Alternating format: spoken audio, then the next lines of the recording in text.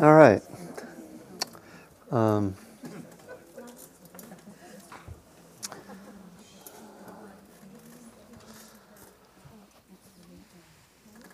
so this is the second month of the year, and in a very informal way, I kind of try to reflect on at least some aspect of my understanding of a connection between Buddhism and the 12 steps, and each month, and particularly something about the step of the month. And sometimes I don't even do even that level of being systematic. But tonight I do want to talk about an aspect of step 2. So step 2 says, we came to believe that a power greater than ourselves could restore us to sanity.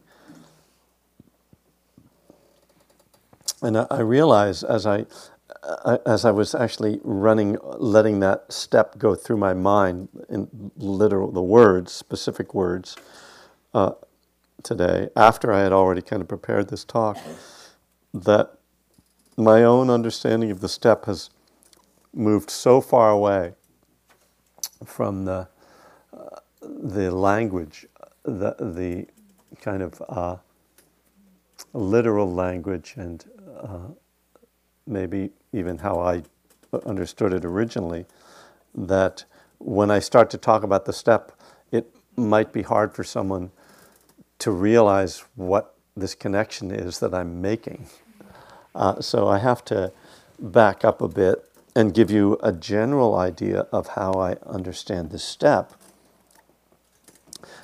which is that, first of all, I kind of take out the idea.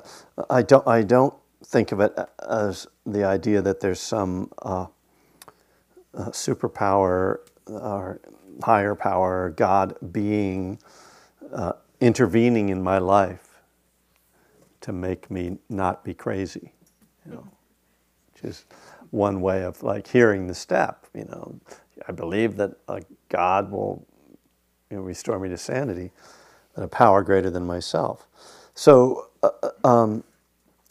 obviously immediately that takes it out of the sort of what I would call sort of a traditional way of understanding this step. But I also, and I think that there are people who do believe in that very literal, sort of religious almost view of the step. But I also am going to guess that a large percentage of people who work the steps don't think of it in those literal terms. Because one of the risks of believing in that some higher power has intervened in your life is that if you don't have any agency in your own change, then you may not have any. That means you have no control over what happens in your life. So if that higher power turns on you, you could be in trouble, right? I mean, if they've just randomly chosen you, what if they change their mind or decide, okay, it's enough of them, I'm going to move on to someone else, So I think that's a risky proposition. And even people who believe that literally, what I see is that mostly what they do in terms of how they live, they don't sit around waiting for God to fix them and to intervene in their lives. They're very active, and as the steps and as well as the Dharma encourage us to engage in a process, engage in our spiritual growth, and engage in our recovery. So now that I've told you what I don't think the step means, in the broadest terms, what I think the step means is that we believe that we have the capacity and that there are tools to help us to recover and to maintain our recovery. I don't use the word sobriety much anymore, and I used to use that when I first wrote One Breath at a Time. I usually said sobriety, and it was probably when I met Tom Catton in Hawaii, and he was like, for people in NA, we don't talk about being sober, and sort of started to realize how much of my audience or my community needed to hear different language. And so I say recovery. Sometimes it's awkward to fit in the word recovery. Anyway, that was a side linguistic issue. So if this step is about believing that we can change, I think that's enough, because I think that's a critical belief to have when we are having trouble with getting sober or clean, or, see, that's why I have trouble sometimes finding a different word, getting into recovery. There can be this feeling either that I can't do it, so I don't believe in my own capacity, or that this program doesn't work, or whatever program or process we're engaged in doesn't work. So that's not believing in the external tools. And if there isn't that belief, the way we behave is that we act on our beliefs, and we act on our non-beliefs. If I believe I can't get sober, then I just go to a bar, like, oh, well, forget it, I can't do it. I can't meditate. So what do? I don't sit still and close my eyes and try to follow my breath. I just say I can't do it. So that belief is critical to what we do, to our engagement in a process. Without that belief, we won't engage in the process. So then, I like to, then the next question is, what is it that I'm believing in? And I guess we sort of want to know how it works, or if I don't believe, what is it that I believe if I don't believe? So this is one of the ways I like to frame this, that in Buddhist terms, coming to the Dharma understanding of this, that one of the core principles of the Dharma is the law of karma, which is simply the law that says actions have results. And particularly, as the Buddha talks about it, intentional actions have results that are directly related to the intention and the action. So, if I plant tomato seeds, I don't get cucumbers. That's just the way it is. And if I'm, angry and violent towards people, they get angry with me and maybe put me in jail. If I'm kind and generous, my relationships tend to be more comfortable because people respond to that, right? I mean, these are just simplistic descriptions of the law of karma. So when it comes to recovery, if I don't drink, I don't get drunk. Right? Well, basic principle, right? If I don't take drugs, I don't get loaded. If I don't act on my addiction, then I not only do I not get addicted or get intoxicated, but what's more important is that I undermine my addictive tendency, because addiction is founded in a repeated action that becomes habituated and eventually becomes addiction. And so that's a cause and effect relationship. That's the law of karma working itself out. I have a drink, I like it, I decide to have another drink, I like it even more, I keep drinking, the next day I'm like, oh, I liked that, I think I'll do it again. And as we know, in the beginning this is a choice, and then eventually drugs, food, sex, gambling, whatever your addiction is, it stops being a choice, and you are being dictated to by your addiction. So that's cause and effect. Through actions, repeated actions, ingrain that habit until it becomes an addiction. So, consequently, by that principle of cause and effect, the reverse is also true. If I stop doing something, and one day at a time or one breath at a time, I don't act on that, that tendency to do it becomes weaker and weaker. And many people find that, as we say, the obsession is removed. I personally don't.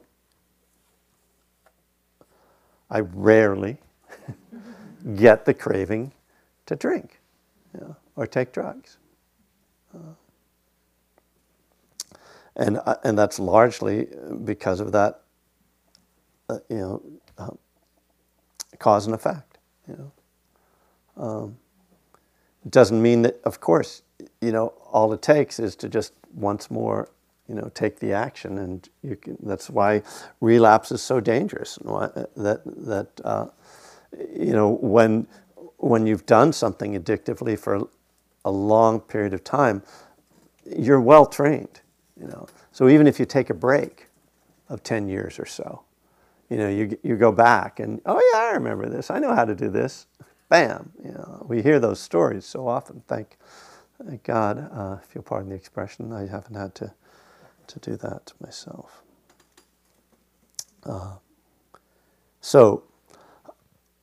This really is the topic I wanted to talk about tonight, is the law of karma. And it's so central to the Buddhist teachings. And as I say, I think it's central to recovery in many ways.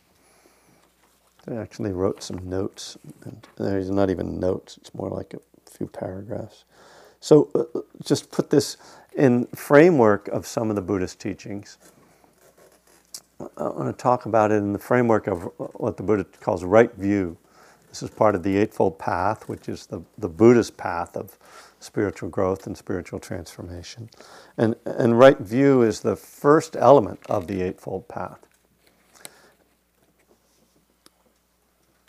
There are several components to right view. So right view means that we really see the way things are. We're not in denial. We're not deluding ourselves. We don't have beliefs based on just ideology or superstition or something like that. We really look, it's kind of scientific in a way. Another thing that I think draws many of us to Buddhism is that very practical approach. So the Buddha says right view includes understanding the Four Noble Truths, so understanding suffering and how it arises through grasping, just the same way that addiction arises, and how when we stop grasping, we stop pushing away and being in conflict with the way things are, that we let go of suffering, that suffering ends very naturally through that process. So the Four Noble Truths are the truth of suffering, the truth of its cause, the clinging, the truth that it ends when we stop clinging or grasping, and the truth of the way to the end, which is his path. Again, that's the Eightfold Path. Another aspect of right view is seeing how everything is constantly changing, seeing impermanence, and all the implications of that. Because there are two other sort of insights that come along with seeing impermanence. One is that's one of the reasons why we can't hold on to anything, why clinging doesn't work, because things are constantly changing. So impermanence is directly related to suffering. And then not self, this third sort of insight, which is that if everything is constantly changing, including my thoughts, feelings, body, everything about what I call me, then where is me? There is no solid self. That's the graduate level insight, the not self. We don't try to grasp that one. But this third component of right view is understanding the law of karma. And so let me just say, one of the things that I find interesting about the law of karma is that it's about how do things work? What makes things happen? How can I make things happen the way I want them to? So in our personal lives, it's a question we're constantly asking ourselves. We don't probably usually frame it as this is the law, I'm thinking about the law of karma, but it's really what we're asking ourselves much of the time. What should I do for my work? Where will I go for dinner that I will enjoy the most? It's just like cause and effect, right? Who should I marry? Who should be my partner? Trying to predict, right? Our relationship to the law of karma is a lot about predicting. And in fact, laws and the government, a lot of what the government does is try to figure out cause and effect as well. Like some politicians believe that if you give money to people, it will make them dependent. So you shouldn't have welfare. Other people say, no, if you give money to people, it will give them a chance to rise up and improve themselves. So that's an argument about karma, right? About what cause brings what effect. So this is something that's really involved in so much of our lives. And the Buddha says that if there weren't such a thing as karma, that he wouldn't even teach what he teaches, because if for instance everything was preordained, if there was some power that kind of set everything up, which is a certain kind of religious belief that some people have, and some people had it at the time of the Buddha as well. It was one of the things called wrong view, according to the Buddha, that, everything is fated, so you have no control over your fate, over your destiny. It's just meant, And of course, that's a very convenient thing to do for the people who are in power, to say, it's just, I didn't really, it's not my fault that you're poor, that's just God wanted it to be that way. Sure, we've heard that one before.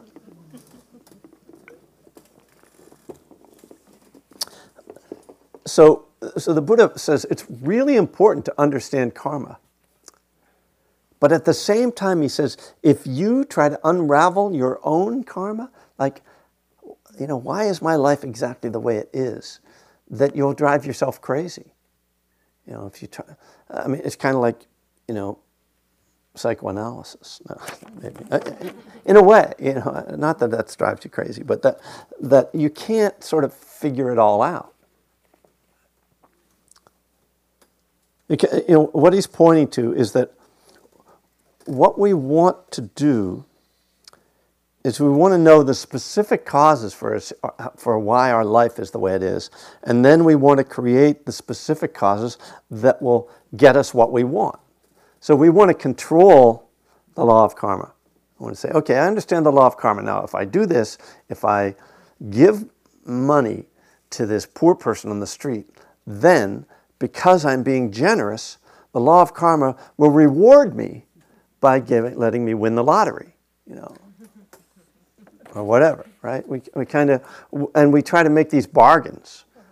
Some people say it's a bargain with God, where you can say it's, for me, God and the law of karma are actually synonyms.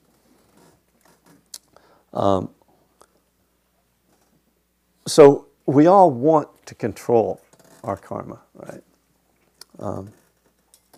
The problem is that the causes and conditions that bring about every discrete event in our lives are so complex that we couldn't possibly control them. So I started to make a list. Well, this reminds me of something that Lee Brasington, who's one of my teachers, says. He says that we are streams of dependently arising phenomena interacting. All right, just a little light. Yeah, Dharma teaching. The key phrase here, though, is dependently arising. That is to say, everything depends upon everything else. Everything is so interrelated, you can't unravel it all. So I started to make a list of some of the streams. Some of them are historical. So just the fact that we are on this land goes back hundreds of years to, to people coming from Europe and then doing what they did to this country, to this land, and then arriving here. Some of it for each of us is genetic, the way we look, for one thing, and our health, largely genetic, as much as we try to control it through, eating the right foods and all, doing all the right things, and then we get old and sick and die anyway. Some of it is psychological. Some of the streams of why we are here tonight. Some of it has to do with nature. Just the fact that there is life on this planet. Cultural, tremendous, cultural powers and influences. Familial, of course, who we were, where we were raised. There's so many different factors in our lives that we don't control, that we can't unravel that. So controlling all these streams to get the exact results we want is beyond impossible. So when the Buddha says we should understand karma, what's he saying? He's pointing to a more general concepts, that we need to learn kind of the basics, and try to follow the guidelines. So it's not that we should try to control how things go. In fact, we need to let go of control, because the part of us that wants to control is self-centered, self-seeking. It expresses greed, aversion. It's all the things that cause suffering. The part of us that wants to control everything is what creates this. That is the definition of the second noble truth, the cause of suffering.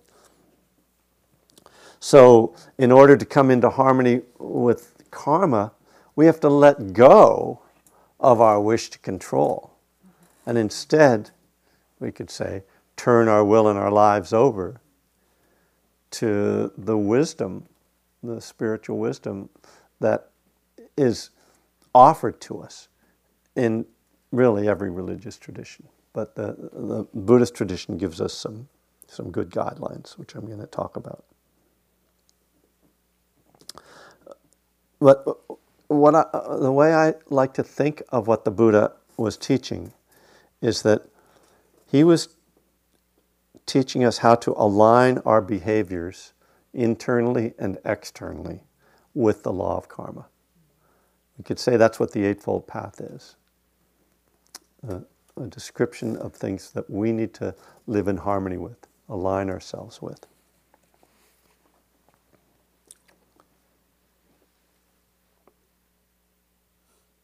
So, some of the more obvious things that the Buddha offers as guidelines, first of all, is the 5 precepts. So we encounter similar precepts in different religions: not to kill, not to steal, not to harm with our sexuality, not to harm with our speech, not to use intoxicants. The first 4 are, morally really found in virtually every religion, and the last one is just in a few.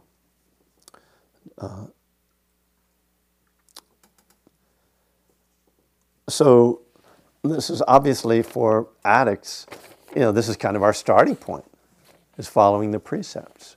And for some people in recovery, I'd say it's the starting and the end.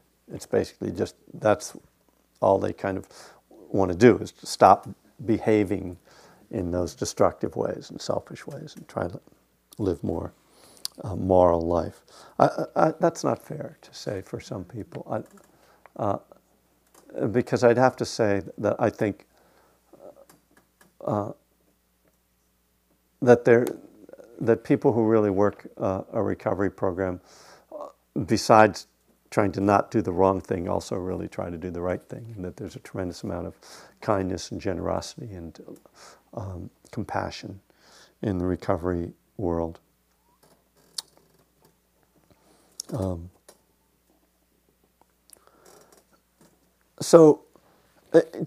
the precepts themselves, when I first came to study Dharma, which is before I got sober, I kind of thought of them as the kindergarten version of Buddhism. It's like, oh yeah, I got that, I mean, intoxicants, whatever. Let's not get all moralistic on this stuff, And, I can be mindful when I'm, had a few drinks. It's just, in fact, I kind of need to be just to stand up straight, actually. I see that almost the opposite now, and it's clear from certain Buddhist teachings that the Buddha saw the precepts as being the starting point of developing a spiritual path, and that in the West we kind of have flipped on its head the Buddha's teachings, whereas the Buddha said, this is in Pali, sila, samadhi, panya, that is morality, meditation, wisdom, that's the process. You have to establish morality, and then you develop your meditation, and then you develop wisdom. In the West, we wanted wisdom. I'll read that book that's got all the smart insights in it, and then maybe I'll try meditating. And after I've been meditating for a while, I was like, oh, wow, geez, maybe I better clean up my behavior. We finally figure it out. That was kind of how it worked for me anyway. Some are quicker than others, or sometimes quickly, sometimes slowly. That's the expression I'm thinking of. So the precepts, my favorite reflection about the precepts, when I was trying to sort of get clear about why they're so important, because I haven't killed any humans during my lifetime, and stealing, I've been pretty good with the precepts, especially since I've been sober, and especially since I've been married and sober. That took care of some of the others. But what I like to take as a reflection is, what if you think the precepts are like I did, like kindergarten spirituality, what if everybody in the world just followed one of the precepts? We all agreed we were just going to follow one precept. How the world would change, if nobody killed another human being, And yet, how many people go around killing people? It's most people don't. Some people, do in the course of war, and others have accidents where someone gets killed, and then some people, lose control or for some other reason. But that's got to be an incredibly tiny proportion of people, and yet it has such an impact. It's just, well, anyway. Or if nobody in the world ever lied, wow. I mean, and yet are the people in this room going around lying all the time? No, but we know that there are really destructive lies being told every day. Again, I was talking to my daughter about sort of these general things about the world, and I said, well, there's just a really small percentage of people that cause most of the problems in the world. And unfortunately, they're the ones who have the most power and money. And maybe, as they say, power corrupts. Maybe they do the bad things because they're powerful. And maybe, I mean, even when I look at our current president, once you get into that position, there are choices you have to make already. I mean, it's one reason I turned them down when they asked me to run, because it's like, no, I couldn't do it.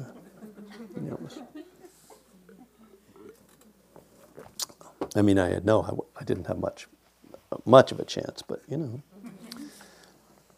all right, that was silly.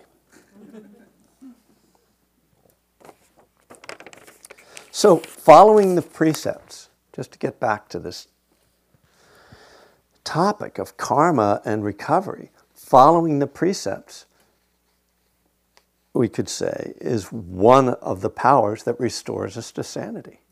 Just by acting differently, that action brings about a result of, first of all, you're not using intoxicants, and you're not lying, cheating, and stealing anymore. And that has a huge effect on your life. You don't get to choose exactly what that effect is, how it manifests. It's just that it's good, right? It's good. It inclines in a positive direction. And this is how, I think about my relationship to karma, that I try to align my behavior internally and externally with the law of karma. And then when I do that, it inclines toward good or peace or harmony in my life. Doesn't mean I get the job or the, any particular results, specific results that I want, but it means that things just continue to unfold in positive ways. And of course, one of the problems for addicts is that we're kind of in a hurry, We have this impatience thing, which is one of the reasons why we wanted to change our consciousness instantly with an intoxicant. And karma doesn't work like that.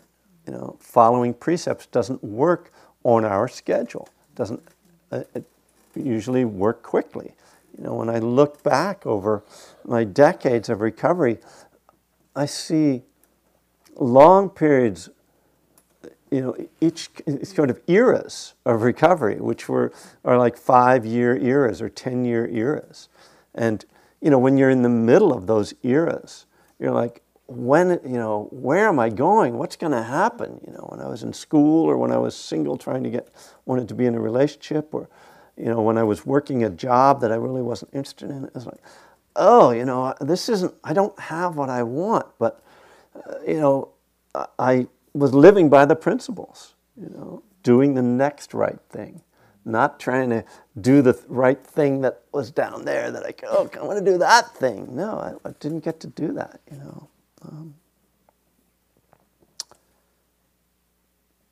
It's almost, I'll talk about some of these other things. So when the Buddha teaches the Four Noble Truths, so in terms of having right view around the Four Noble Truths, what he's teaching us is this fundamental principle that acting on our craving is not the way to happiness. That acquiring things, getting rich, powerful, or famous is not the answer, isn't going to bring lasting satisfaction. And so again, that's about karma. If you think that getting a lot of money brings happiness, then you take the actions that bring about getting a lot of money. But the result of that actually isn't happiness. It doesn't, not necessarily unhappiness. I mean, obviously there are happy rich people. I hate them. But, I'm just, don't you always love it when rich people are like, oh, they're so miserable, their kids are all terrible. I know. They're all spoiled, It's great. Plus they all have the measles now, so, I'm sorry. Delete that, okay.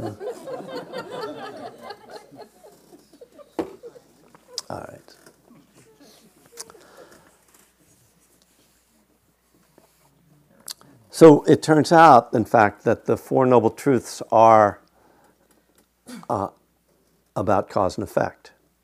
And oddly, this is a Buddhist fun facts.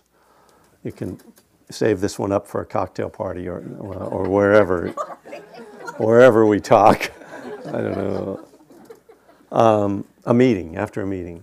No, that won't work there either. Anyway, the way the Four Noble Truths are laid out is they, instead of going cause and effect, they go effect, cause, meaning the first Noble Truth is that there is suffering. The second Noble Truth is what causes suffering. So it's kind of backwards. And then the third Noble Truth is that suffering ends. And the fourth Noble Truth is what makes it end. You'd have to ask him why he chose to teach it that way.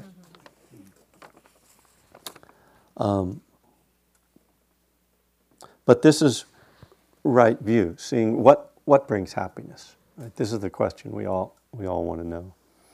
And the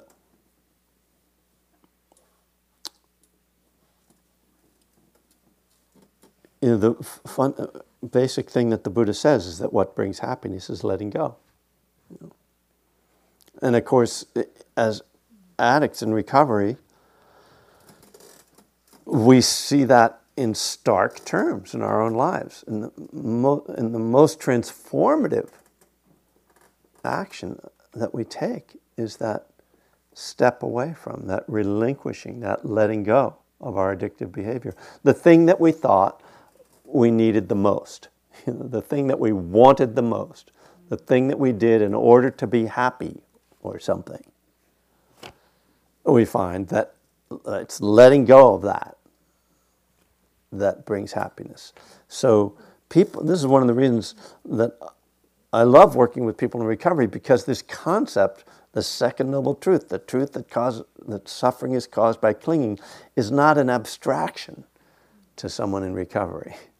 It is their life. It's the most important fact of their life.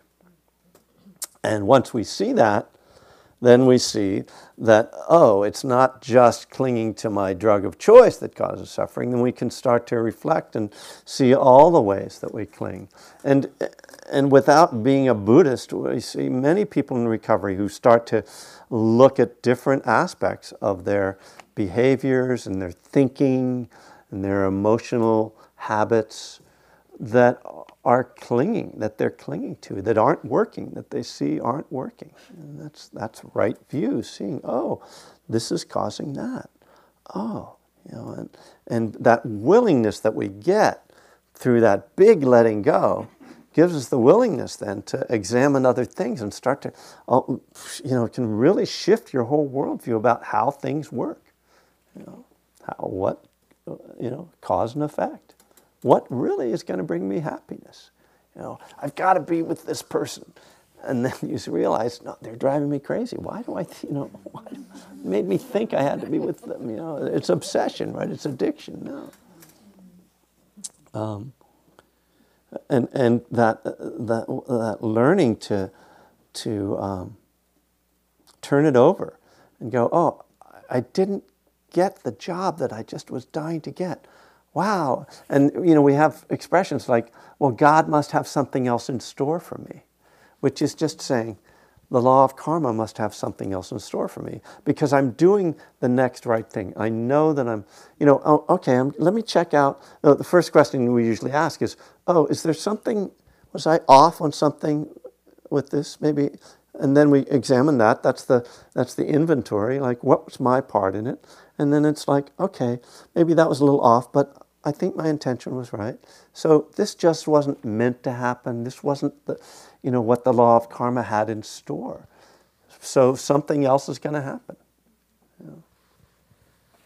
I remember when I was in my last semester of graduate school in 1995, and I had worked really hard writing I was in graduate school in creative writing. I had written a novel, and I'd gone through this whole thing of thinking it was going to get published, and then it didn't, and it was rejected. And then I wrote some screenplays, and none of them.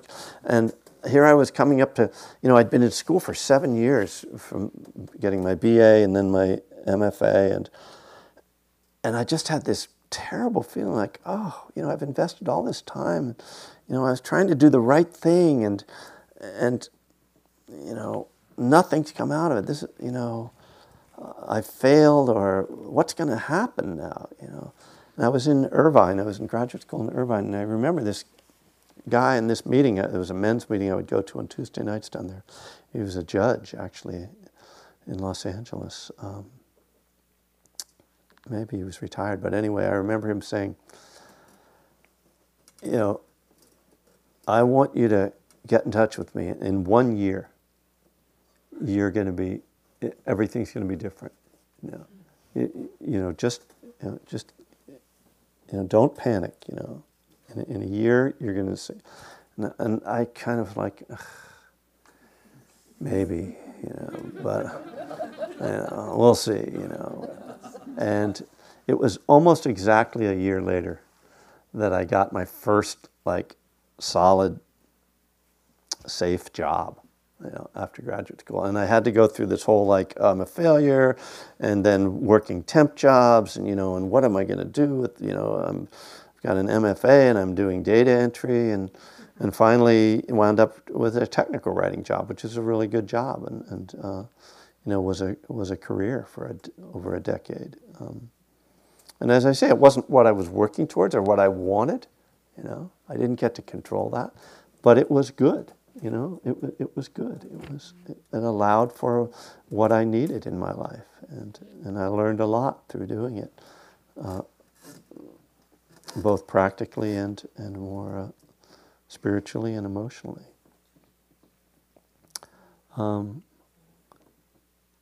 So, turning it over. So the last thing I'll just give as a piece, I'll talk about as a piece about mindfulness, and this is about mindfulness, and this is kind of to bring it back to what we do here, the meditation process. Partly to talk about it as meditation. That again we come to meditation, and this is what I've talked about a couple times tonight, about how we sit down and we sort of have expectations about what's supposed to happen or what we want to have happen. We've heard about meditations like, I'm going to be so peaceful, it's going to be. And we sit down and we're barraged by the 5 hindrances: desire, aversion, sleepiness, restlessness, doubt. And we feel like nothing's happening. What's wrong with me, or I can't do this, or this isn't the right thing for me. Maybe I'll go to the Sufi dancing,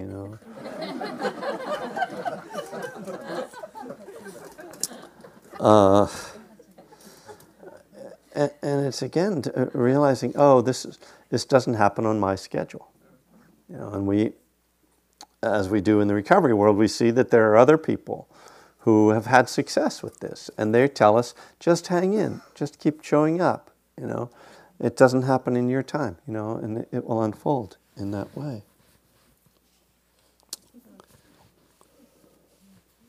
So, this practice, just like recovery, it's one day at a time, it's one breath at a time. We have to keep showing up. It doesn't happen through the grace of Buddha, You can bow and pray all you want to Buddha. He's dead, You're not going to do anything for you,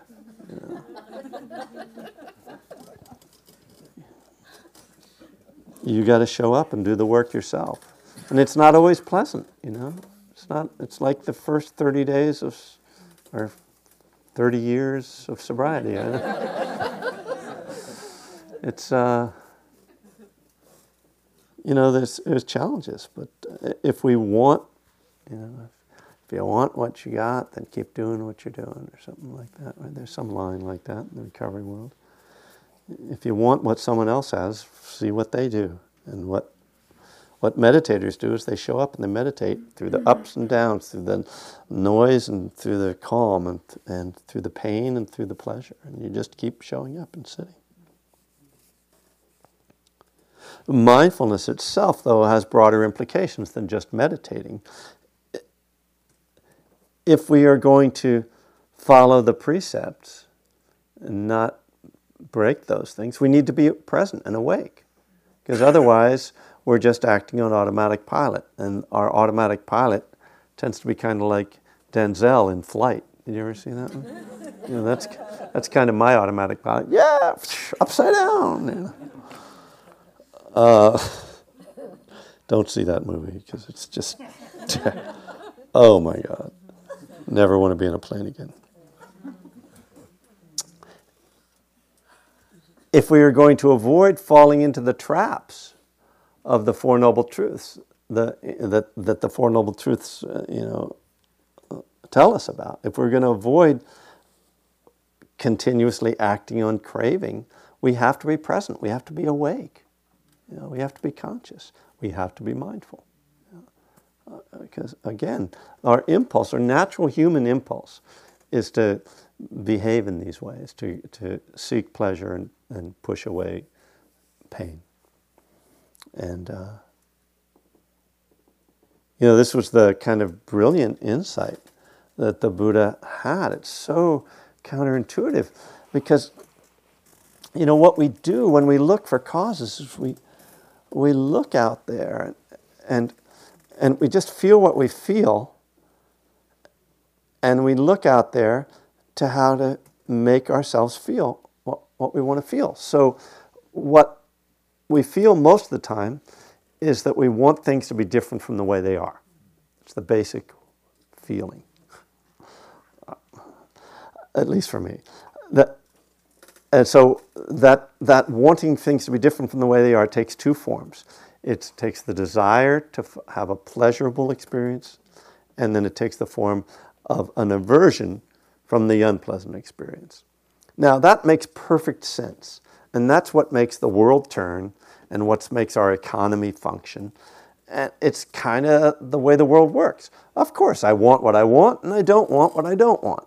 And if I could just get enough of what I want and get rid of enough of the stuff that I don't want, then I'd be happy, joyous, and free.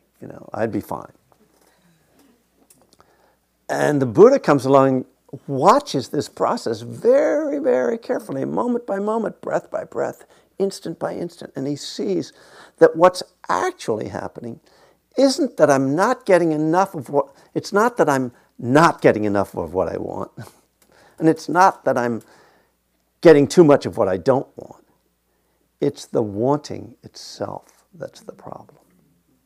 It's the wanting that's creating the problem. It's so brilliant because it's that thing that's right in front of you that you can't see because you're looking past it to the thing that you want. Of course I want. So he reverse engineers this process and sees, oh. And what's also beautiful about that is that now I'm not so subject to conditions of the world. When there's something I don't have that I want, it's not such a problem. When there's something unpleasant that I'm experiencing, it's not such a problem. It's acceptance is the answer to my problems today. It's that. That's the 12-step corollary to this idea. I don't have to change things in order to be happy.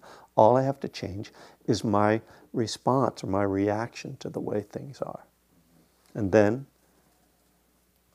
everything is okay. This is equanimity. This is the highest form of happiness in Buddhism, peace. So there you go. Figured it all out. No more problems.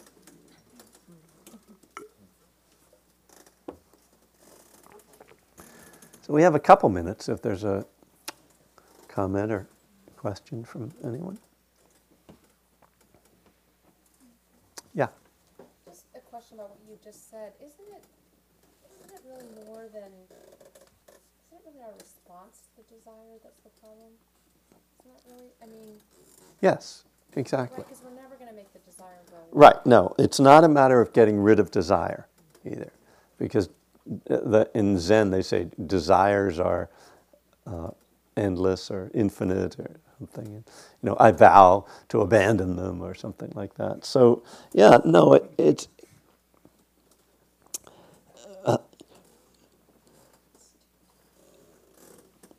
and it's not even that we shouldn't ever act on desires.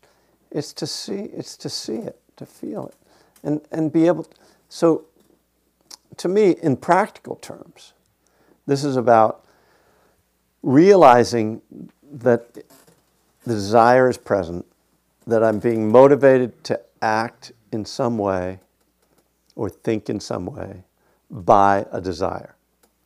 And then, just by having that awareness, I can make a choice. Is this a skillful, useful desire, or is this something that's going to lead to more suffering? Or it's okay to try to get something, as long as I understand that even if I get it, it's not going to bring lasting satisfaction. Yeah. But still, yeah, there's it's kind of the absolute and the relative. We live in this relative world, and to pretend otherwise is to just sort of be a phony spiritual person, you know, kind of, to me. But as I talked about before, just seeing it, understanding it, is freeing in and of itself. Because there's not so much of a sense of, I've got to get it, you know, it's like, oh, I'd like to, yeah, this, okay, yeah, and oh, great, well, I got it, but, you know, you just understand the context. That's wisdom. Right?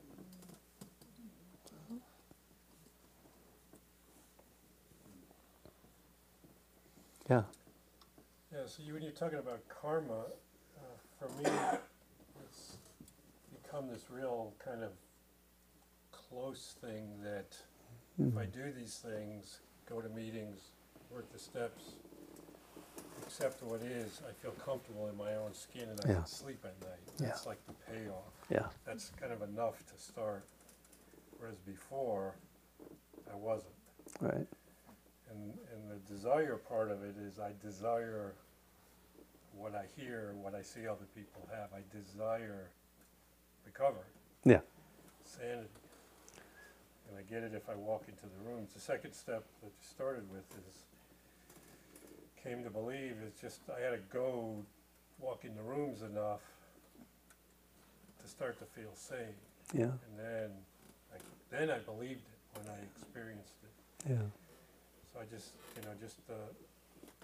and I had to understand the effects I was having on other people, which I either didn't give a shit about or was unaware of. And that's karma and working the steps and doing the amends. And it all really ties together in a very personal way. Yeah. And then I can sometimes expand it to everybody else. Right. No, and that's how I've come to see karma as well, that there is this tendency to think of it more in terms of externals, what I'm going to get or what's going to happen. Whereas, you know, the immediate emotional karma or effect of my actions and my thoughts, and, you know, internal and external, as I like to say, is felt here and now, and that's more determinant to my happiness than whether I get some external thing or not. And it's a good barometer as well, you know, because it's like, oh, I shouldn't have done that. I feel that. No, I shouldn't have said that. Oh, you know, it's that feedback. Yeah, thank you. Well, that's about all the time we have. So I want to just close with a little dedication.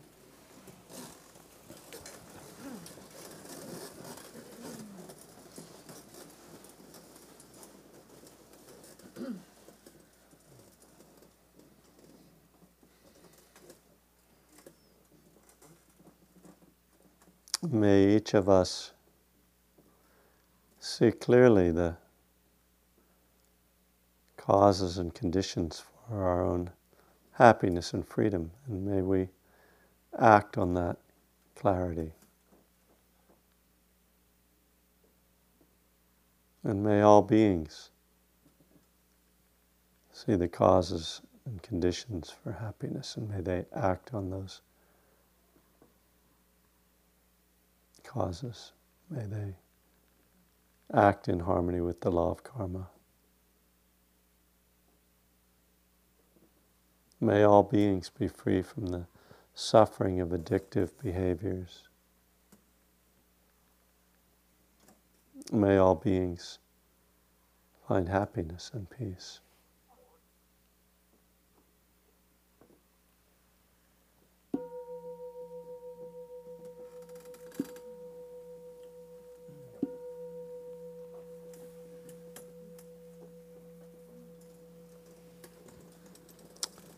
Well, thank you.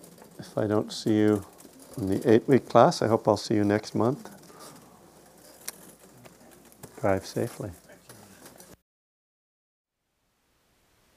Thank you for listening. To learn how you can support the teachers and Dharma Seed, please visit dharmaseed.org/donate.